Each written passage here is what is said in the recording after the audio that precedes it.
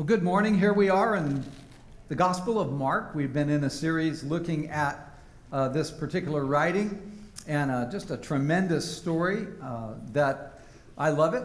I love it. And I'm asking that if you have a Bible, open to Mark chapter 8, and we will get there in just a moment. But let me start by asking you a question about Amazon. Have you ever ordered something off of Amazon? Yes. And what you saw and what you got excited about and what you put your Visa card down for wasn't what you actually received? Did that ever happen? That happened recently, not too long ago. I had ordered this really cool wood holder, kind of a deal that looked really stout and strong, and it would hold a whole quart of wood. I got it in, and it was flimsy, and you pick it up, and it just falls apart into pieces, and it only held like a quarter of a quart of wood. I'm like, great, now I have to send this whole contraption back. Maybe that's happened. Or maybe you went to see a movie. Ever seen a movie someone recommended to you, and they're, oh, this is the best movie you've ever seen in your life. And you go and you see it, and you're like, that was a complete waste of $9. You know, I'm not getting any recommendations from that person. Happened to me, you know, Big Fat Greek Wedding 2, sorry, not as good as 1, enough with the Windex. It's Redbox. Let's just get real on that. Or maybe a destination you went to, and you thought it was going to be one way, it turned out to be another. I went backpacking recently with a couple guys up on staff, Zach and Nate and Ryan and Kenny and myself. I'm the old guy with some younger guys, and we're going up, and so we wanted a simple hike, you know, mainly just to be up there and enjoy it. So there was a hike picked out of one of the books on all the 100 hikes around the Northwest. It was at Lee Lake in the Cabinet Mountains outside of Libby, Montana. And I thought, perfect. It's supposed to be like 1.5 miles long, maybe 2 miles. And it's just this beautiful lake that you go to. And then we'd be there, set up the hammock, and hang out, you know. And so we get on the trail, we get out of the car. Of course, there was a guy who I happened to have dinner with the night before we left. And he told me, I don't know where you got any of that information from, but that is not how the trail goes. The trail actually is really steep, and there's times when you're on all fours grabbing onto rocks. He's like, I don't think I'd take a backpack on that trail. And so we went and we argued on the way there, wondering, was the Forest Service right? Was the book on the 100 hikes right? Or was Paul, my friend, right? I was going with Paul. Paul's smart. Well, we get there, we get out of the car, we start hiking, and immediately it's straight uphill. And I mean, I'm going to tell on Zach, but Zach was out of breath big time. He said his backpack was too tight, but he was ready to have a heart attack. And here we are, we're going up the mountain, and we are on all fours, and we are with backpacks, and it's a little dicey at places.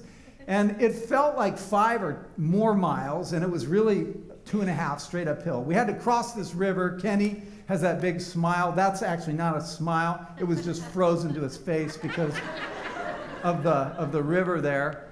So we're wet. Our boots are sloshing. But we finally make it up, and it is amazing. It's an amazing place, Lee Lake. These huge rock walls surrounding the lake, and the lake, that's what it looks like. Isn't that cool? I highly recommend. You go check that out one of these days. Bring about 60 pounds on your back and have fun with that. How about with God, though? You ever expect something from God, maybe something from Him or something about Him, and what you get is different than what you expected? I mean, that can happen. It does happen. And sometimes we receive within our upbringing a concept of God, or maybe it's just in our culture, and we feel like God is a certain way, and He ought to behave in certain ways, you know, and then He doesn't do exactly what we thought. For example, we think God is all powerful, and because of that, He'll always protect me and all of my stuff in every way. And then somebody breaks in and steals all your stuff. That's happened to me twice. You're like, what's going on here? Or possibly you think, you know, if I obey God and I step out and I do what He says and I take a risk and I walk in faith that God is going to always bless me and provide the money I need, and everything I need, and just kind of that type of God. And then you find yourself in an unemployment line or a food stamp line. Been there, done that. You're like, okay, this is messing with my thought of who God is. What do you do when those times hit your life? Do you leave your faith? Do you get mad at God? Do you feel cheated? Do you quit going to church, thinking somehow that's going to do something? I'll quit giving, quit serving, quit praying. God didn't come through for me. Why should I come through for him? If I'm going to be devoted, it better have a payoff. And we say God keeps all of his promises, and he does. Amen. But what promises are they that you think they ought? In other words, what promises do you think God has made? Today we're going to look at Peter's expectations of Jesus. We're going to look at something that Peter was right on about God, but a little bit off. And we're going to look at how Jesus taught him and corrected him a little bit. Jesus turns out to be a little bit different than what Peter had expected. Peter had received these messages all throughout his life as a little boy, that there would be a Messiah who would come one day and who would free us from the oppression, free us from the heavy yoke and the burden of Rome. And one day that would happen, and he would make your dreams come true. And in this, Peter is tested. We're going to look at it together. Mark chapter 8, verse 27. Please open your Bible and let's read this together. And Jesus went on with his disciples to the villages of Caesarea Philippi. And on the way, he asked his disciples, "Who do people say that I am?" Now, I don't know about you, but I don't always want to know that. Do you? If you're a boss, you're working at a company or a big corporation, and you go and you ask people that, what are people saying at the water cooler about me? I mean, you may not want the answer, right? Well, witchy woman. Or no, you're the Terminator, I don't know. I think it's pretty bold to even want to know. And Jesus wanted to know not because he didn't know, but he wanted to see what was influencing the disciples. What's forming and shaping your understanding of God? What in the culture? What in society? What about the people, your friends and family? How is that shaping what you think about God? And the same is true with us, is it not? What's shaping your understanding of Jesus? What version of Jesus do you have? Republican Jesus? Democrat Jesus? Nice Jesus? Mean Jesus? Health and wealth Jesus? Down and out Jesus? What version of Jesus do you have in your mind, in your heart? And where did you get it from? Who do people say that I am?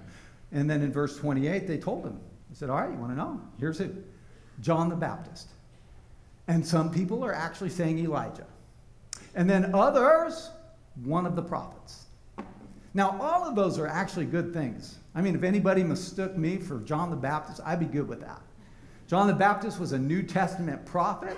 He spoke truth into people's lives. He pointed people to Jesus. He was an amazing person. Or Elijah. Elijah was an Old Testament prophet. He was a prophet who actually influenced an entire nation. He was a prophet that worked miracles. And some people said, that's Jesus. Jesus is a really good moral teacher. Jesus is maybe even a prophet who works miracles. And isn't that what our culture thinks today as well? So many people look at Jesus as this historical figure, that he was a good person. He was a person that had great teachings that you could learn from. And maybe even some of those miracles are true, and he's a prophet. People are saying the very same thing today. And then in Mark chapter 8, verse 29, Jesus turns to his disciples and he says, okay, that's what culture is saying. What do you say? What do you say? Who do you say that I am?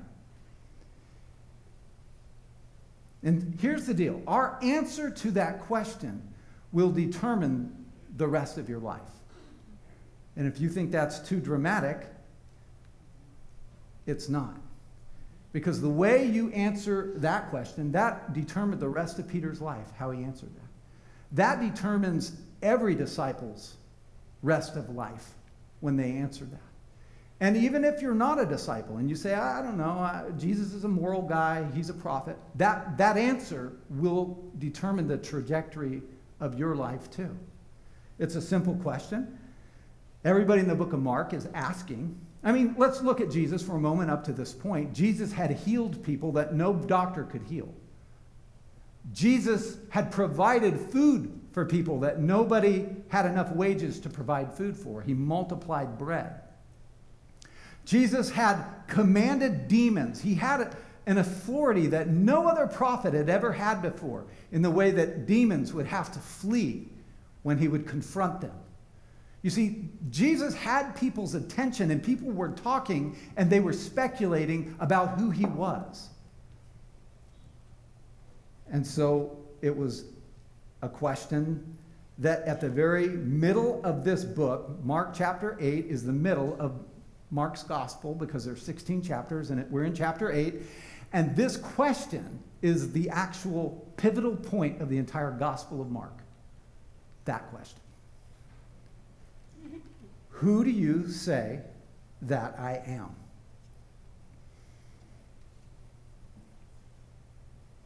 Everything we've looked at in this series has been pointing to that. If you're a high school student or a college-age person, wondering what will this next year be like, your answer to that question will determine how the next year plays out for you. If you're a mom investing your time, your labor, your love in the lives of your kids, your answer to that question will influence how you live this next week. If you're a guy or gal putting on your work boots every day, going to your job, showing up, your response will determine the direction of your life. And I'm not telling you what you need to believe.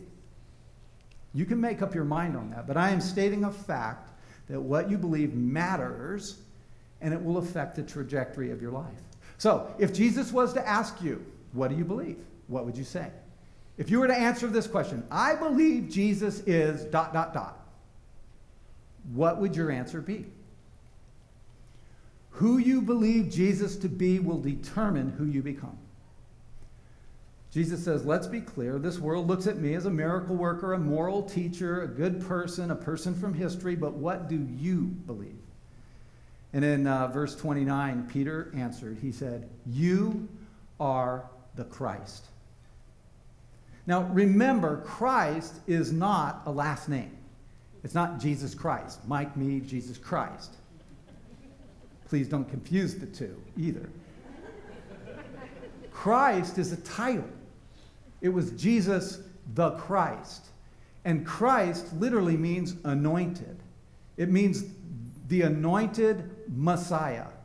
And Messiah was the one who would come and deliver Israel out of her troubles. The one who would come and make those things that were wrong right, that would overturn injustice, that would bring a rule of truth and justice.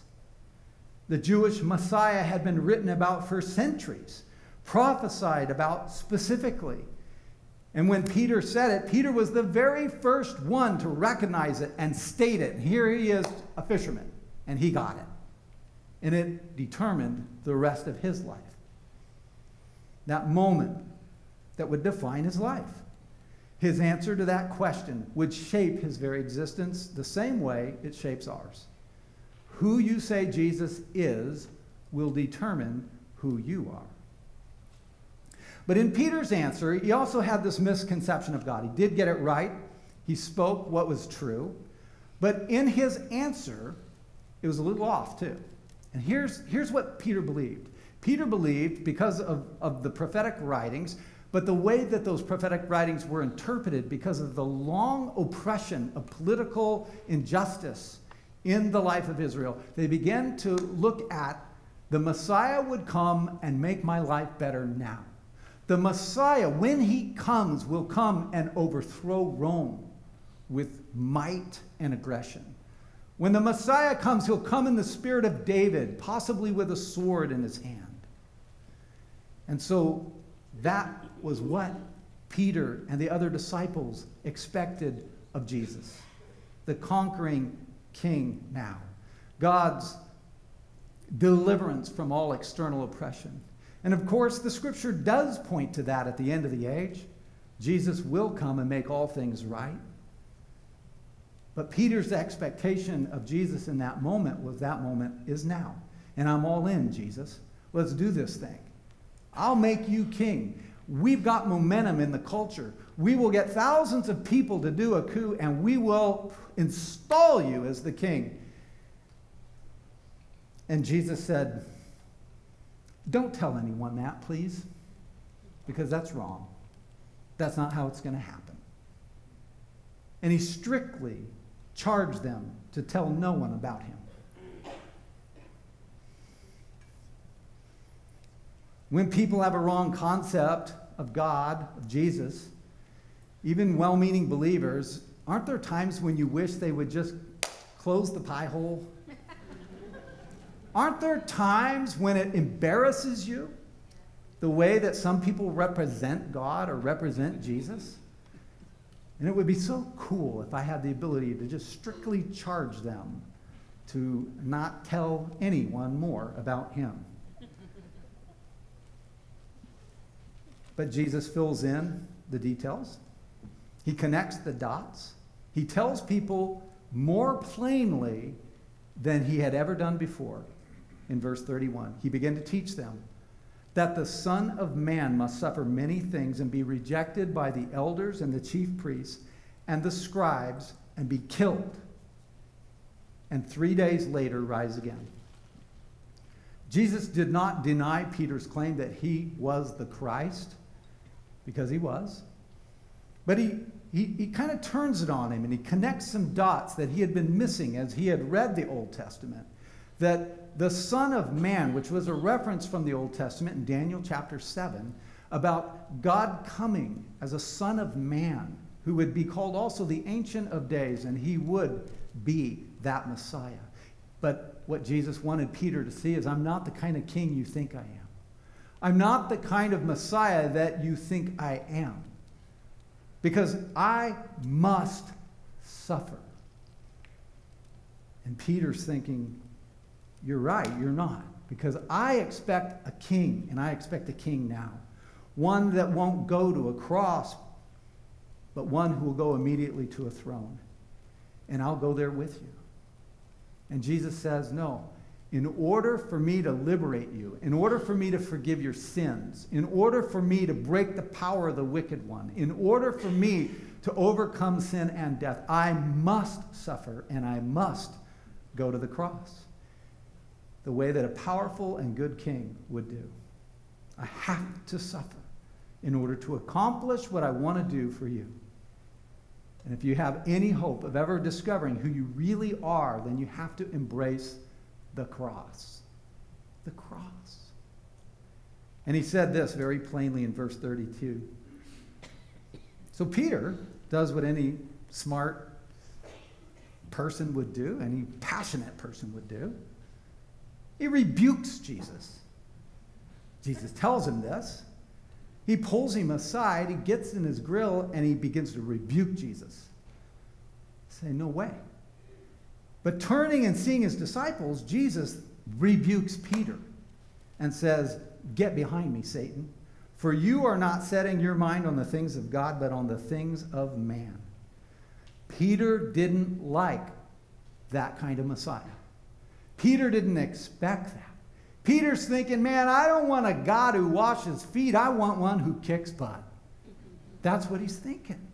He's vehemently opposed to this idea of a suffering servant, a God who would come and suffer and die on a cross.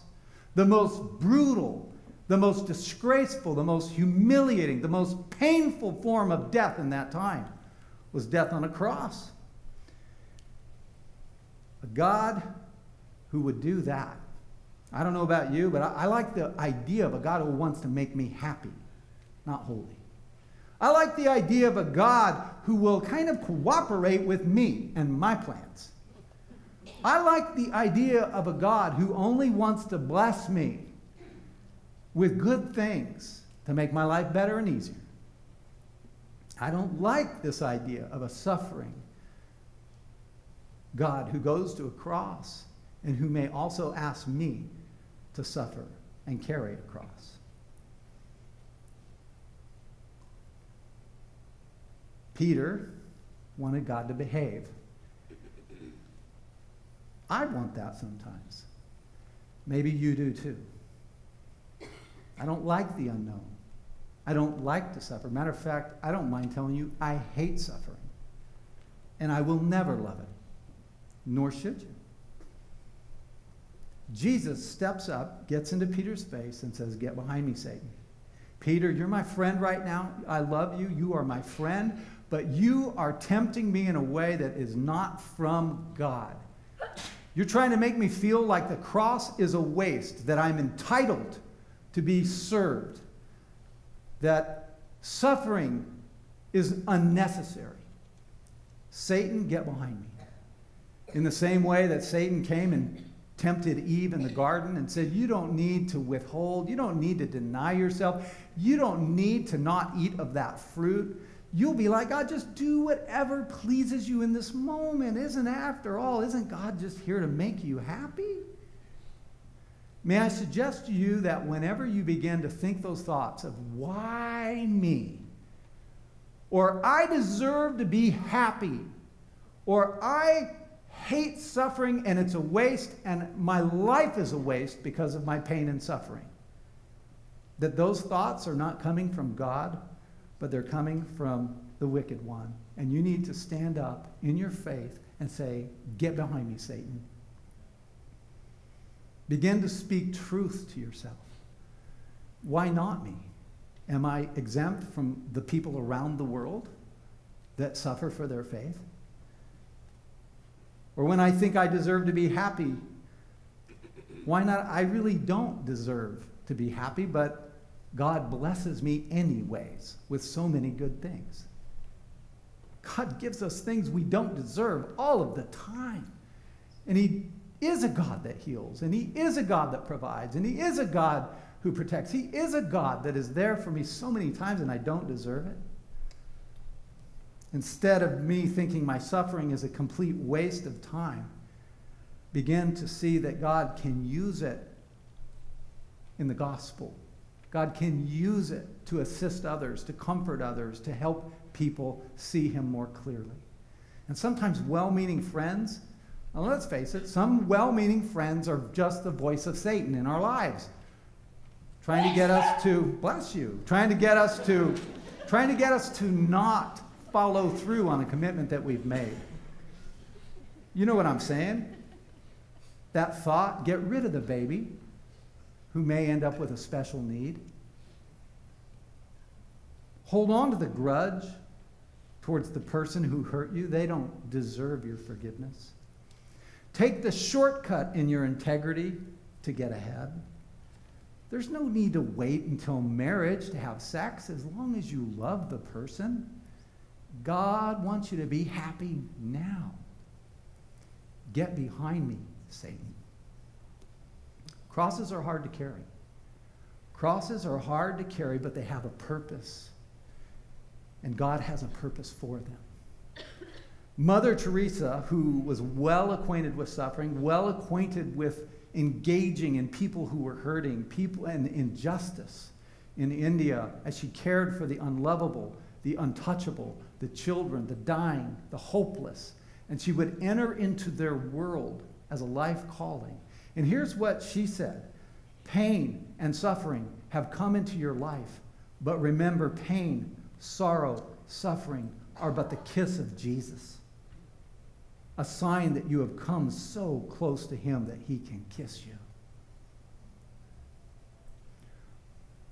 What if we exchanged this notion of a God we can box, and a God we can understand, and a God that will do what we say, and a God who is only in it for my happiness?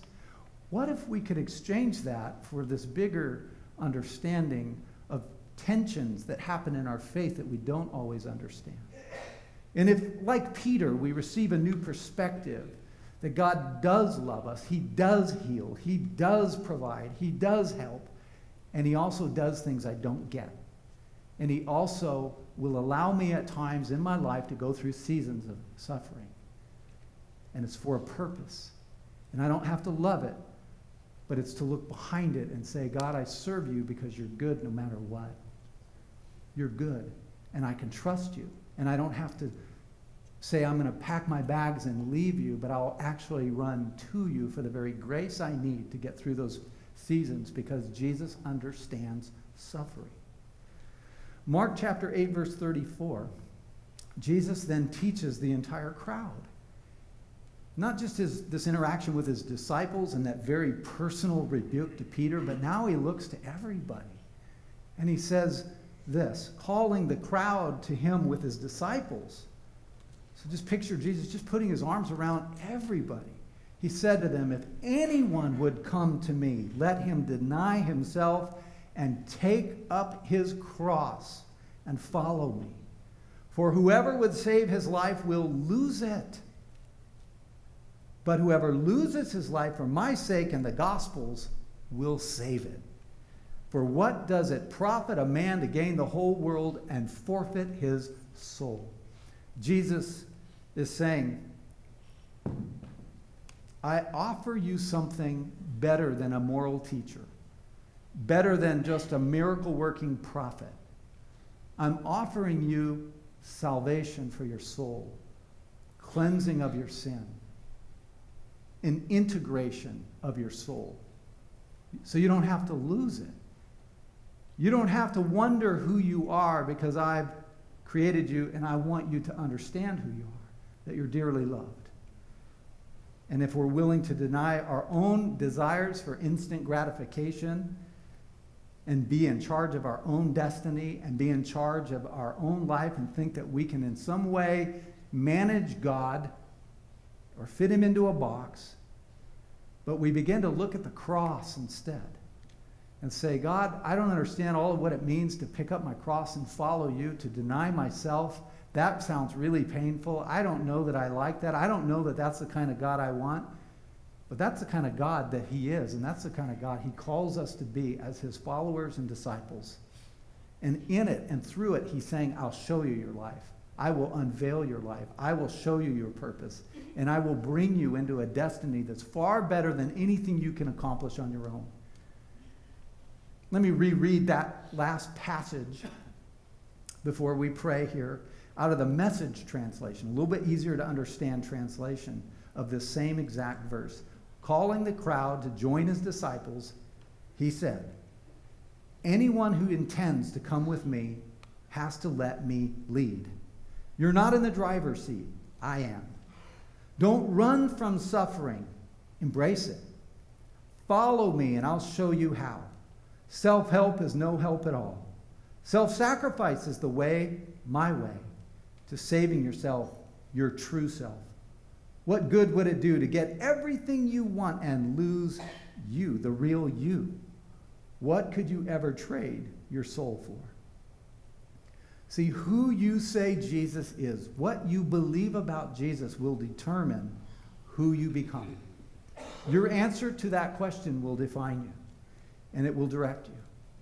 And today I just want to invite you to exchange maybe your perception of who you think God should have been or ought to be for who he actually is. A God who has both power and might and majesty, and a God who humbled himself by sending his one and only Son to come to this earth to die for you, to go through a brutal death, and that all the sins of the world placed on Jesus at the cross so that he could make us whole and provide forgiveness. His death was not an end in itself. It opens up a new beginning. And when we pick up our cross and follow Jesus, it opens up a new beginning. Would you bow your head with me as we pray?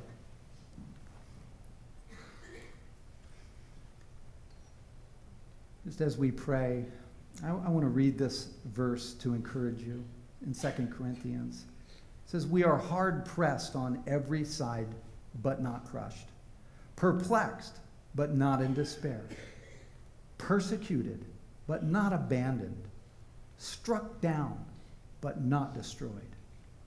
Therefore, we do not lose heart, for our light and momentary troubles are achieving for us an eternal glory that far outweighs them all. So we fix our eyes not on what is seen, but on what is unseen. For what is seen is temporary, but what is unseen is eternal. So, Lord, we're asking that you help us look beyond what is seen, beyond the way we think you should behave. Help us look beyond. Lord, we pray that you will open up our eyes to see more of who you are. Give us faith, Lord, in our hearts to follow you when it's easy and to follow you when it's hard. To follow you into great blessing and to follow you into places that often include suffering. Help us to follow you, to pick up our cross, to deny ourselves, and trust that you're going to bring us into a place that's far better than we could ever achieve on our own.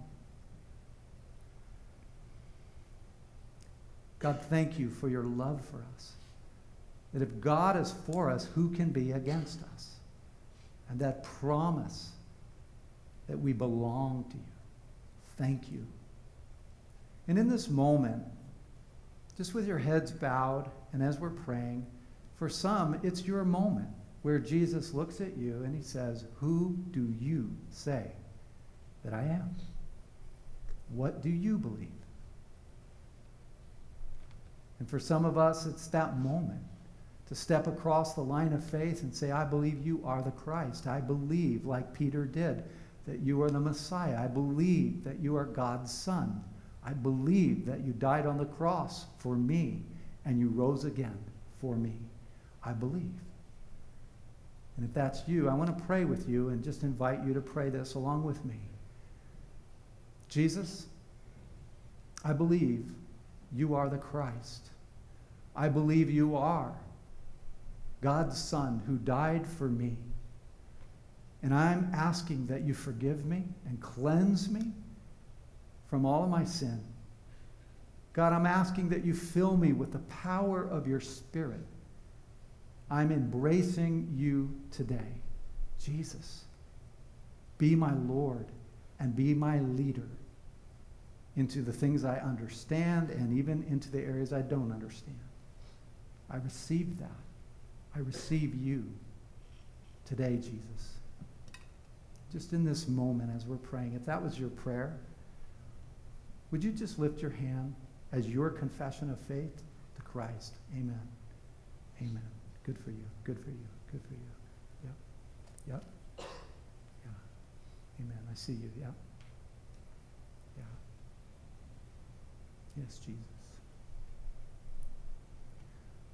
Lord, I pray for each one of my friends here and just ask, God, that you would let this be a pivotal point of a new beginning, a pivotal point to a whole new walk with you, God.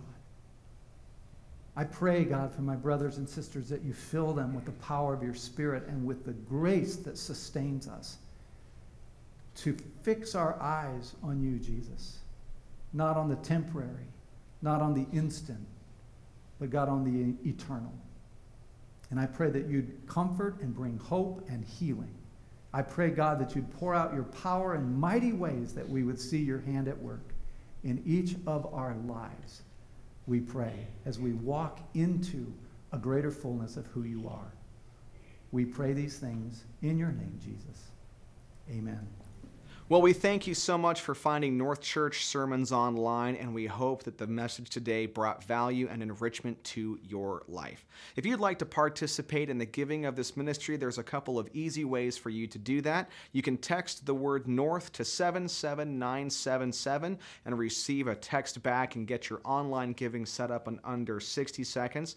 Or else you can visit us online at northchurch.net and click on Give Online and participating in the things that God's doing right here at North Church. We thank you so much for joining us. God bless.